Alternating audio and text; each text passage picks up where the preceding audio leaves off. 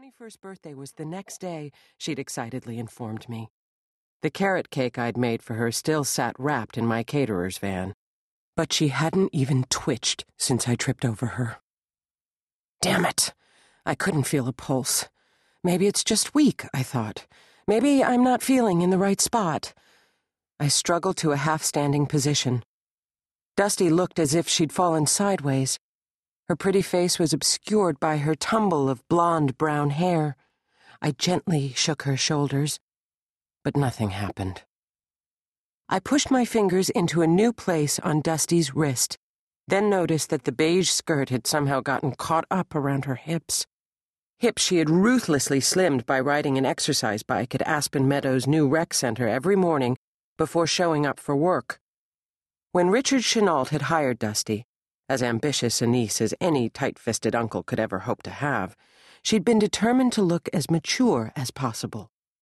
She'd just finished her associate's degree and was starting paralegal school and was set on acquiring and fitting into a professional wardrobe.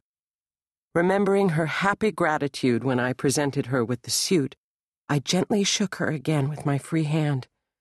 "Dusty, it's me, Goldie," I murmured as I let go of her wrist and reached under her shoulders with both hands. "I'm going to turn you over." Her body was limp, but warm.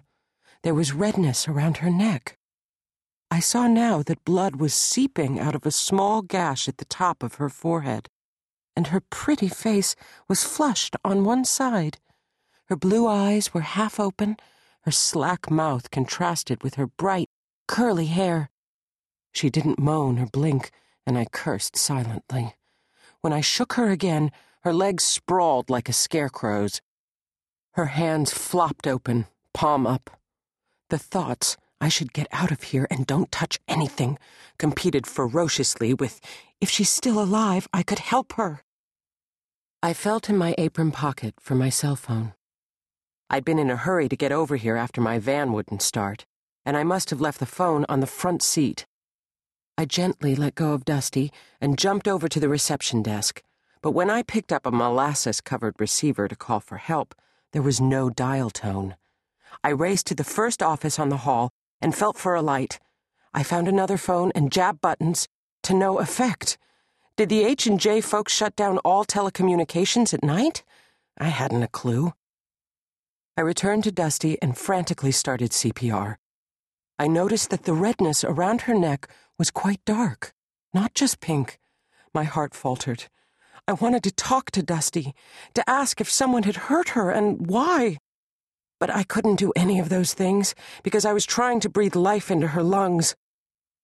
As I worked feverishly on my young neighbor, I kept thinking, this isn't happening.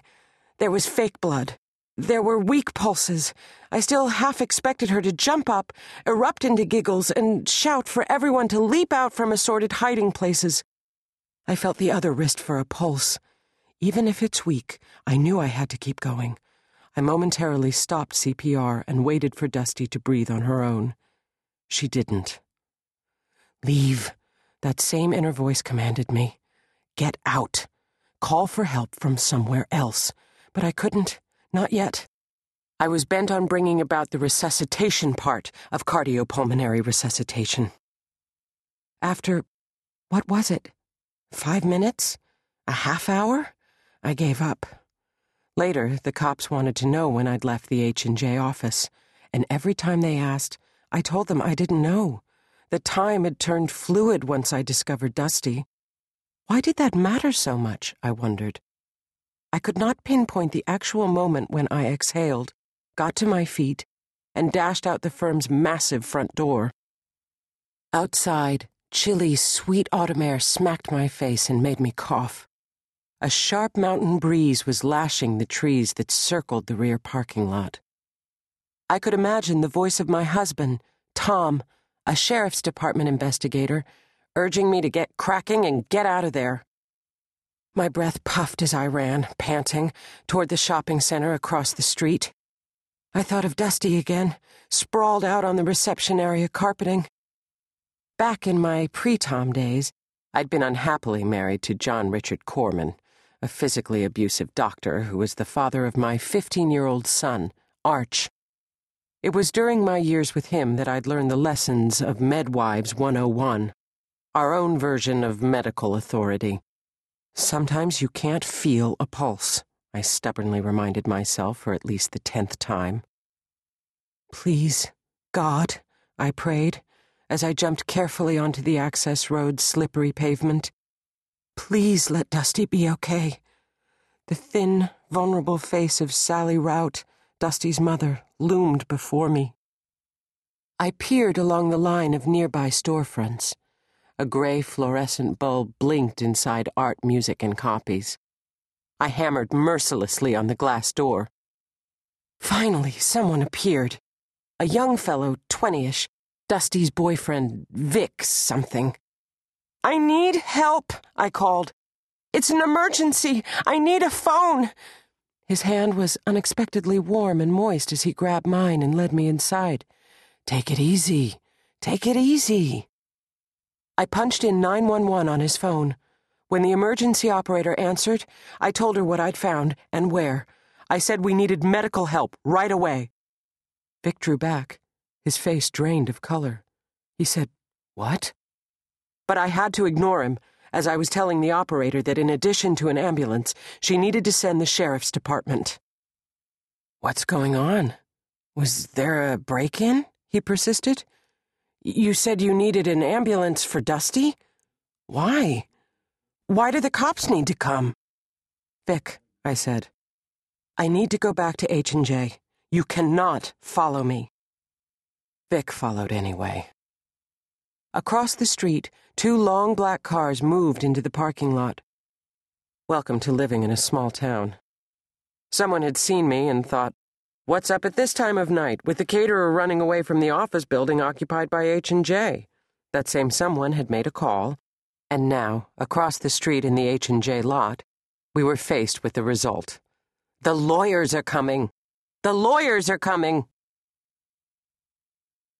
Wait, I called to the figures emerging from the BMWs. Heeding me, 2 tall people stood outside their respective car doors, their arms crossed. I recognized Richard Chenault, Dusty's uncle. This week, he was the only one of the 3 partners not doing continuing education on Maui. Standing nearby was his soon-to-be-divorced emergency room doctor wife, Katie Chenault, whom I liked and admired immensely. I wondered if she had just arrived at the big Flicker Ridge house she and Richard still shared, while they fought over property, when the call from who knows whom had summoned Richard. KD, Dusty's upstairs, I said. It looks as if her heart's stopped. KD turned to race up the steps to the firm. Another H&J attorney approached us from the other car. Donald Ellis, an associate at the firm, was a short, red-haired fellow, very quiet, who holed up for hours in his office. While 5 of the 7 associates had opted to join the partners in Hawaii, Donald had said he desperately needed to catch up on his paperwork. The final car that had pulled into the lot made me shudder, but not from the cold. It was Louise Upton, H&J's office manager.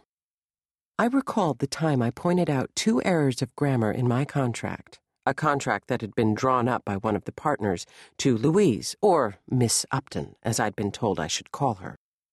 She was a 60-ish, formidable guard dog of a woman, and she had told me if I wanted to be the firm's caterer, I needed to learn my place. She'd actually said that. I needed to learn my place. I had never been Louise's favorite person, and the upcoming confrontation was bound to be particularly terrible. "Goldie!" Louise exclaimed. "I would like to know—" "Louise?" Richard Chenault barked. "Please be quiet." He turned to me. "Goldie, I'm worried about you. Are you all right? Do you have any idea what happened to Dusty?" I dreaded telling him that his niece, Dusty Rout, daughter of the ne'er-do-well brother who'd abandoned his family, might be dead. "It's bad," I said, trying to keep my voice steady. "I found Dusty."